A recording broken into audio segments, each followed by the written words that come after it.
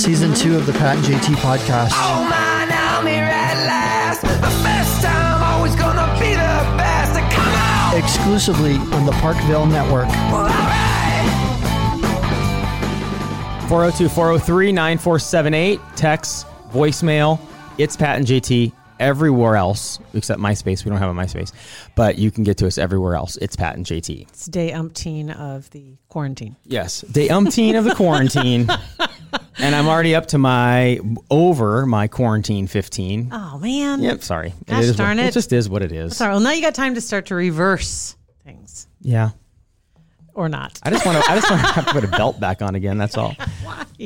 Just because. Love the elastic. Embrace the elastic. I don't have elastic. Don't you have sweatpants Although on today? the yoga pants, man, you chicks got it figured out. I don't want to see that ever again. It's comfy. Okay. Super comfy. Guess who's on? We have a good friend of ours via Skype from Nashville, Tim Halpern. Tim, what was your middle name again? We asked you already, right? Yes. I think I told you it was Julius, but it's actually William. Okay. Timothy Julius. Another Halpern. lie. Yeah. That's okay. You call me Julius. Yeah. It's all right. If you're not lying to us, we don't believe you. Our whole relationship was based on a lie. Right. You start telling us the truth. It's like, I know. And I know now with the latest news, you probably won't believe me, but I actually did not lie to you about it this time. I didn't know about it last time I was on your show. It happened. Whatever. It happened last second. This is the day before I flew out there was when I found out. it's a big deal. It's a All really right, big so deal. Yeah, so the day before you came out here, you found out? So you did lie to us. Yeah, no. No, the day before I flew out to LA, I found out. Okay. Man. Okay. All right. So go ahead. Lay it on us. What's going on? So I'm going to be on I'm actually going to be on the season premiere episode of Songland, which is about a week and a half. It's a great show, which is man. I crazy. love the first season, watched every episode. What network's that on? NBC, I think, right? Yes, NBC. And Yep. I've got almost every song that was created, the final result on my Apple Music. It's just great. I love that show. It's a great show. Yeah. I love it. I'm a fan of the show If somebody as well. didn't see it, like me, I didn't happen to watch it. What's the plot? Are you the killer or you to get the killed? concept, it's great. It's I can't tell you anything now. You'll have to watch it. But the concept is Here we go again. there are 4 songwriters each episode. So what I've found out is each season, a bunch of songwriters submit songs to the show, and then they send around songs to each artist's team. So each episode, there's a different artist on the show. And so they send around the songs that have been submitted to those artist camps. And then those artist camps narrow down to 4 songs. And then so those 4 songwriters are the 4 contestants on each episode. And then over the course of the episode, the artist pairs down to their favorite 3 songs. Those 3 people work with one of the writer-producers that are on the panel for the show, and then the artist picks one of the songs to record at the end of the episode. And these artists I don't know about this season. If is it the same panel of artists that were on last year? I know they rotated some in and out, but there were some staples. Yes, yeah. So it's the same 3 this year. It's Ryan Tedder, who's lead singer of One Republic and has also written a bunch of pop smashes. Mm-hmm. And then Could be a genius, Esther, potentially a genius. He is a genius. He is one of, like if I had a hero list, like he would Right. be on it for sure. Yeah. Esther Dean is one of the 3, and she's written like a bunch of the Rihanna hits as well. She wrote Super Bass as well, a bunch of stuff. And then Shane McAnally is the 3rd person, and Shane is a country writer, and he's written a ton of country hits, like Body Like a Back Road is one of his, and he's written pretty much all the Casey Musgraves hits and a lot of her catalog as well. Watching the first season of this, from the first episode of the show, I did not realize that writing a song was such, and it would make sense because people think that anytime somebody does something, it just happens, it's just luck, they just do it. But writing a song is such a science to it, and it's like surgery almost, dissecting these lyrics and putting them in the right spot at the certain spots of the song and what you need here and there. It fascinated me. Yeah, it is interesting. For me, I love it because I think the show sort of lifts the curtain in front of songwriting, because so many people, when I say that I'm a songwriter, they don't really understand what that means. I mean, everyone knows that, that means I write songs, but really behind it, there's a whole lot that goes on. And I would say that this show is giving you a look into what it takes to write a song to get cut by a major artist. Mm-hmm. Not that all the other songs out there don't require as much surgery or precision, but I would say that at any given time on any of the major genre charts, there are certain things that work and certain things that don't work. And so this show is like, it's taking songs from people like me, because I've never written for another artist to cut. That's just not what I do usually. And so it's taking people like me, and then it's sort of applying some of those rules and taking them across the finish line. Some songs are like 90% there that end up on the show, and some songs take a lot more work than others, just being honest. Yeah. Let me ask you this, though. When you first started writing songs, how old were you when you think when you started you were going to write songs? Were you a little guy? It was my sophomore year at Westside, so I was 15 or 16, and that's when I joined my first band and started writing my first songs. Did you know what you were doing at that time, or was it more just you were like? I mean, I would imagine that about any kid that loves music has at one point or another written a song. I mean, I remember doing that when I was a kid. It's like I was not musically inclined whatsoever, but you try and put together some kind of a hook or something. You don't even know that's what you're doing, but you're trying to put together some kind of a song. And there's actually a science behind it. But how far, like when you started, when did you? Who was your mentor? Who helped you and helped teach you new ideas and ways to do it? Coldplay, The Script, Jason Mraz, John Mayer. So you're just going by like reading their lyrics and then kind of learning how to put it together by that? I think it's more so. Or are you a poet? So much of how we learn is osmosis, I think, and I think the same way is with music. It's like anything else. You spend a ton of time sitting in it, being around it, and you just gradually get better at it, I think. Because look at Taylor Swift. Like Taylor Swift, she was 9 when she started writing songs or something. I don't know, whatever it was. Right. But she's got her own little style, but it's solid. Yeah, I think there's something to be said though for like the sophomore year of high school songs that I wrote. It's songs that I would never play right now. Were they angsty? Oh, they're all just about crushes essentially. But I still think that there's something to that. I think when you take that first step, I think that it really is the hardest step of being willing to say, okay, I'm going to write something and I'm going to share it with the world. I think when you're willing to take that step, I think that's the toughest part. And then from there, you'll just get better at it over time. I mean, it's the same thing with you guys when you decided, I really love radio. I really love broadcasting. I want to take the step and actually create something and put it in front of people. Because a lot of people might love radio or love morning shows, but, or podcasts or whatever the medium is, but they don't take the step of actually doing it. Well, and like with writing a song, like you were just talking about, dissecting it, and there's 15 different layers to every song, to every lyric, just like with doing a radio show, a podcast, a TV, whatever. But I think there's a science behind it to make it. If you make it look easy, that means you're putting work in behind the scenes, right? To make it all work. Right. Yeah, and that's the funny thing too is like I'm sure Ryan Tedder, who's one of the panelists on the show, I'm sure he would tell you there have been songs that have just come out really quickly. I mean, ironically, the song that I'm going to present on the show is a song that I wrote with a co-writer in like 2.5 hours. So that's sometimes just once you happens. know the process, you don't have to physically in your mind think, okay, step 1, step 2, step 3, step 4. It's just happened. And it's kind of funny when you mentioned starting in radio. I honest to God, you'd have to pay me a lot of money to let anybody hear that cassette tape of Jesse Taylor, which was my name. Right. The equivalent of the sophomore songs written at Westside by Tim Halperin. Isn't it funny? I was still JT at the time, too. Yeah. But anyway, that was my first on-air gig. And I have a tape. I've never listened to it.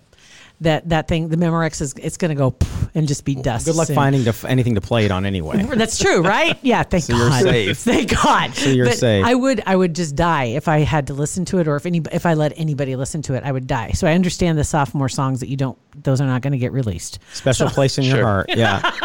So when you when you're on there and you're pitching your song, right? I know you can't say much about it, but you've had experience. You've been on stage for years, and you were on American Idol, all this other stuff.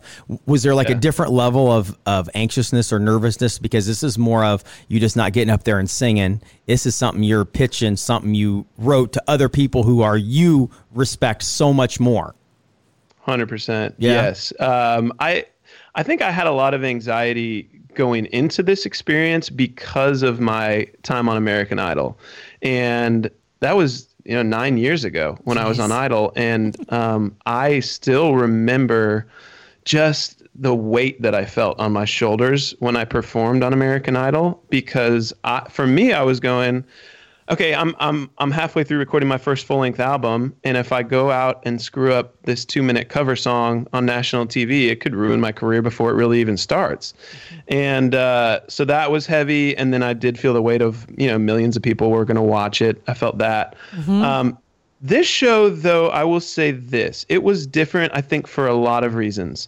First and foremost, from the moment I got out to film on Songland, I felt very loved and respected and cared for as a person. The executive producers, they told us that they want this show to feel like a love letter to songwriters.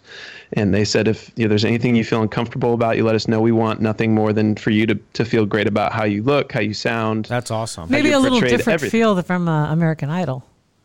Totally. Yeah. I mean, it just in every way it felt totally different from Idol, but also like felt redemptive for me from my Idol experience. Not that the Idol experience was awful. It was great. It allowed me to start doing what I do. But then also I've put in 9 years of playing shows and writing songs and working my tail off to do this. And I've done it for a living since Idol. And so I felt very prepared to be on this stage this time. And I mean, both times I've been on Idol and when I was on Songland, I've never felt the need for prayer more in my life than those moments. Really? And so, it's like those are really some of the only times that I've sent texts to friends of like, hey, will you pray? Will you send up some prayers for me, or whatever you can do? I'd appreciate it. And I did just feel this complete peace when I walked out to perform this time. I think for all of those reasons, and so I'm excited to see it when they air it on TV, because afterwards I remember feeling like. I felt like it was a great performance. I felt like I sounded great. I felt great about all the things that were said, that kind of thing. And so, I'm excited to see how it comes across when they air it. Do you get to spend a lot of time with the other contestants? Yeah, you do. This show, again, is very different from Idol because you're just with there's 4 of you each episode. And so I was just with the other 3 writers for my episode the whole time. And so really got to know them, shared a lot of meals together. And also I just feel like we are all at very similar places in our career. It's not like this is our first rodeo. All of us had been writing songs for a long time to be able to get on a stage like this. And so I think we connected on a deep level. And it's not those idiots like that for Idol when you're auditioning for Idol. No, and you go in and there's somebody, and somebody sitting in a bird costume, or a guy who's been singing, with monkeys for, what I mean? These are legit people that have been working their tails off for years and have a legit craft. It's not just a hokey The show is wanting, obviously, to have a level of respect as well, probably in the industry. American Idol did what it's supposed to do. I mean, that's what American Idol does. It's letting people come up and try it. But this is where they're putting people together. So you should feel really good being there, number one, and probably it is a different kind of pressure, but it's also got to feel a little more comfortable because you're a little more comfortable in your skin. Yeah, for sure. Yeah, thanks for saying that, JT. I think for me, a lot of people will ask me, would you do American Idol again, or would you do The Voice?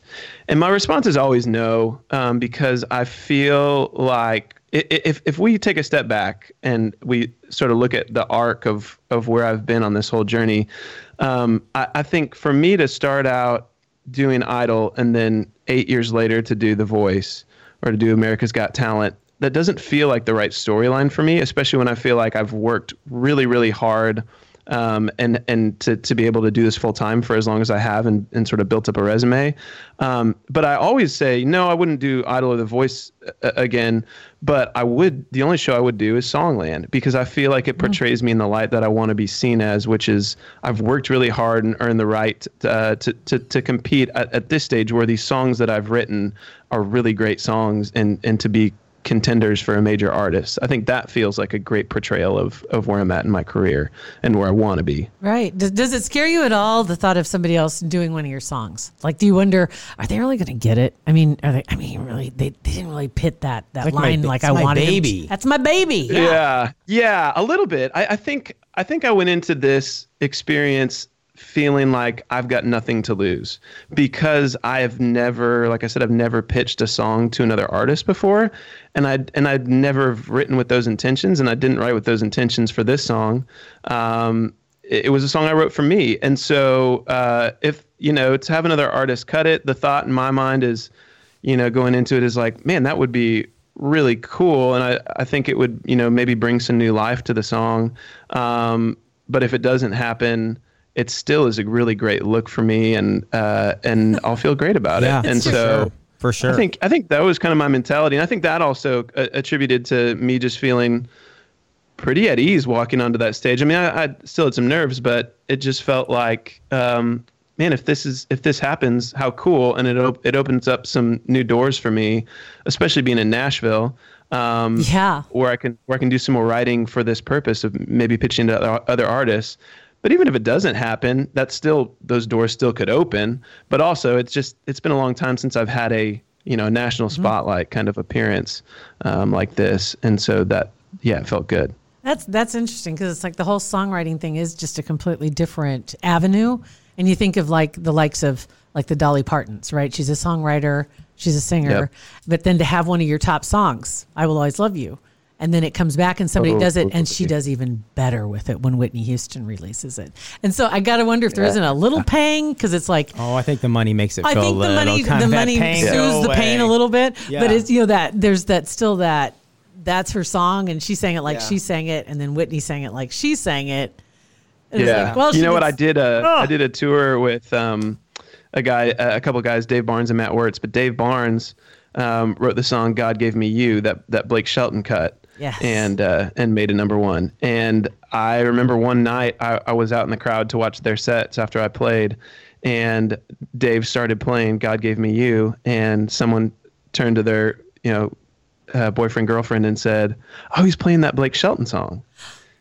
And they had no idea that Dave wrote that song. Yeah.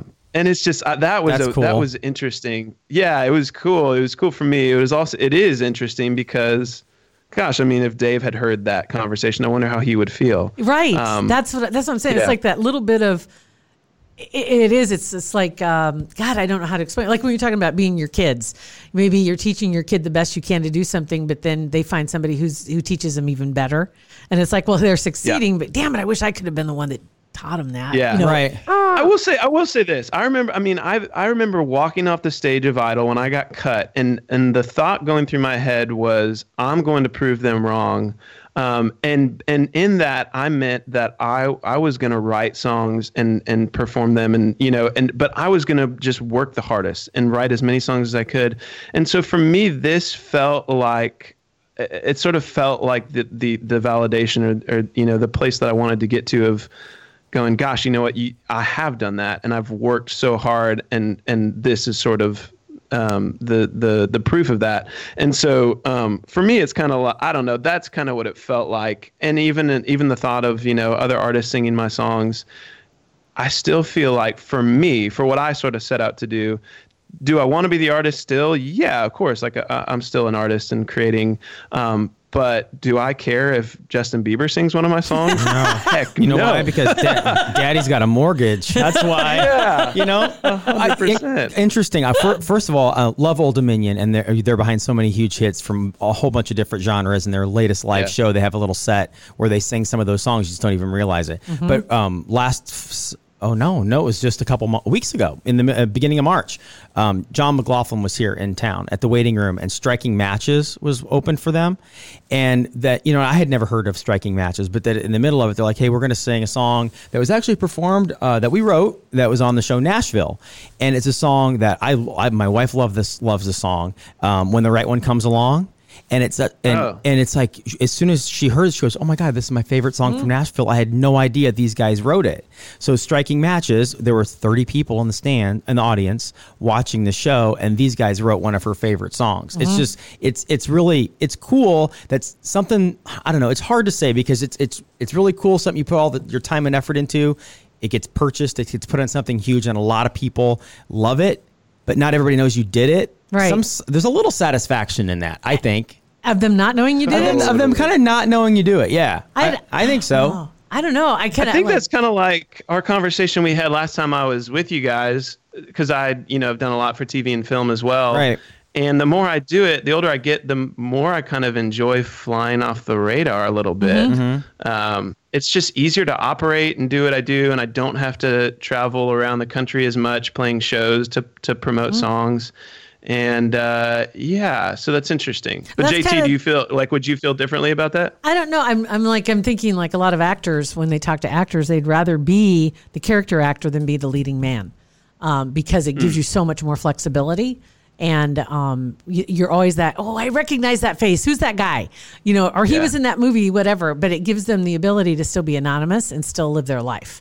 And so I can understand that when you're at that level and you're starting to really fire on all your pistons are firing. It's fun. It's fun. I think it'd be fun seeing your work appreciated by other people. For example, watching from afar. All we do every day is we produce podcasts for other people. So when you get compliments on something that you had a hand in writing, producing, all this other stuff, and it's helping somebody else get to where they want to be, it's like, that's awesome. That's cool. We don't need the accolades, don't need the, oh my God, it was just, well, we need a little bit. You feel good. No, we just need the money. We need the money. We just need the money.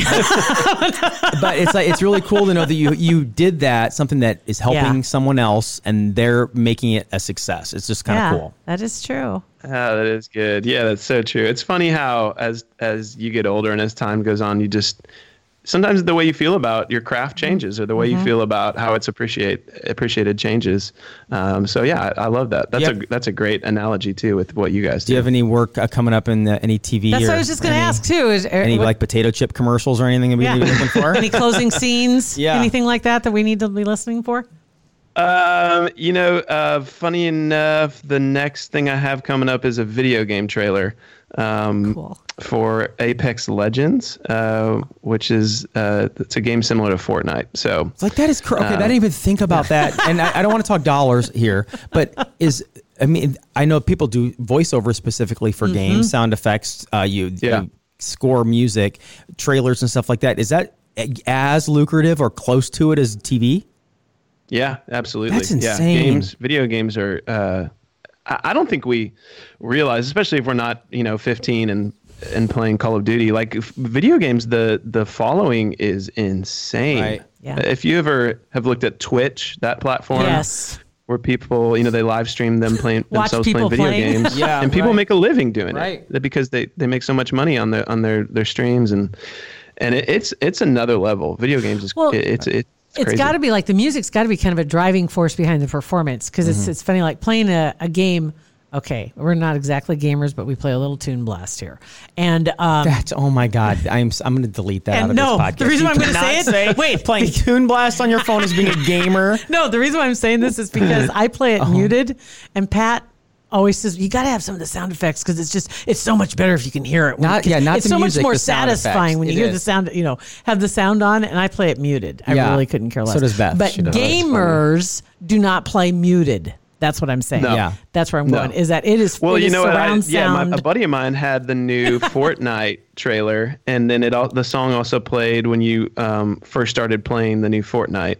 And Fortnite's one of the biggest games in the world. Right. And so I just looked it up, and that song has over 9 million streams on Spotify now. Good and Lord. so yeah, and then that's solely because of Fortnite. That's huge. So it's pretty crazy. Yeah, because they kind of immerse themselves in that stuff. That was my point, Pat. I know I was that. trying to show the difference. I'm like, oh my God, you cannot. Settle I've down. learned this from my kids. You can't. It's a no. So now with this everything going on with COVID and the quarantining and everything, are you taking advantage of this time? First of all, how's the family doing with this quarantine? Doing well. Yeah, we're due with our first child on May 5th, so it's a bit of an interesting time to be having a baby. So, but ultimately we're doing well. Kylie and I are just being extra cautious, and we've pretty much just been home. And the last thing I would want is for her to get sick. Before having a baby. Well, that's somebody that said too. The hospitals. There's a friend of mine on Facebook, and she's due about the same time. And the right now the hospitals, at least the one that she's dealing with here locally, they were like one person can come with you, and be with you at this point. That hasn't changed yet. If it does change, it could. Yeah. And they're hoping it could. I mean, New York made it where no one could go with you. Right. Not even a husband. Yeah. Fortunately, we're not in that dire of a circumstance here in Nashville, and I know you guys aren't either in Omaha, but so for now, I'm able to go with, and so we're both pretty laid back people. So we're not super nervous about it, but yeah, I mean, we're just trying to hunker down. It's hard to get inspired to write stuff. You have literally nothing else to do. You could be writing your ass off right now. And is trying to hard to find inspiration? Yes, it is. I've been sitting here today, and it is. I am just banging my head against the wall constantly. It's crazy. I mean, you would think it's kind of like the whole thing of someone who says, "Oh man, if I could just work from home," and then now those people are like, "I hate this. I want to go to work. I can't stand it." Yeah. It's the same thing where it's like, man, how great would it be to just have months to sit at home and write songs? Well, but it's like, well, then where do I start? Yeah. Right. What do I write about? And I can't go do sessions. Like my normal thing here is I bounce around with different writer producers, and they produce the track, and we have a song by the end of the day.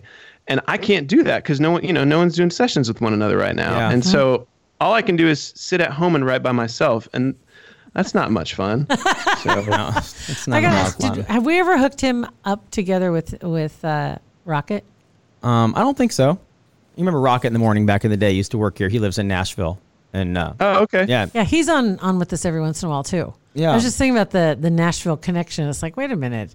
Those guys are probably like right down the street from each other. More than likely. Yeah. Yeah, possibly. Is he doing radio, or what's he doing? He's got a podcast on YouTube channel, and picking up, doing pretty well actually. He's great photographer. He's a great portrait photographer. He's awesome. Yes. Yeah, he's been doing that. Nice. He's been doing that his whole life. So yeah. Yeah. Okay. Interesting. Yeah. Sweet. Well, Tim, thank you. We'll be watching on the 13th, right? It's the 13th. 13th. It's the 13th. Songland. Yep. 9 p.m. Central is the time. Perfect. So I'm excited. Man, we're excited. I love chatting with you guys. You too. You guys have been with me since the beginning, and I appreciate it so much. You got it, buddy. Even though you lie to us all the time. Thank you, buddy. Yeah. Keep the family safe, and good luck. I can't wait to see the pictures after the 5th. I appreciate it. Hey, we'll let's chat again after Songland airs. Sounds good. Let's do it. All right. Thanks, Guy. Thanks, Tim. Bye. See you, buddy. Tim Halperin, always awesome. I know, that was great. Okay, so all the links for everything, and we'll throw the trailer for Songland in the show notes and everything, and on our website. Good deal, guys. It's Pat and JT. Thanks for listening to our podcast. Pat and JT Podcast, a Parkville Media Production.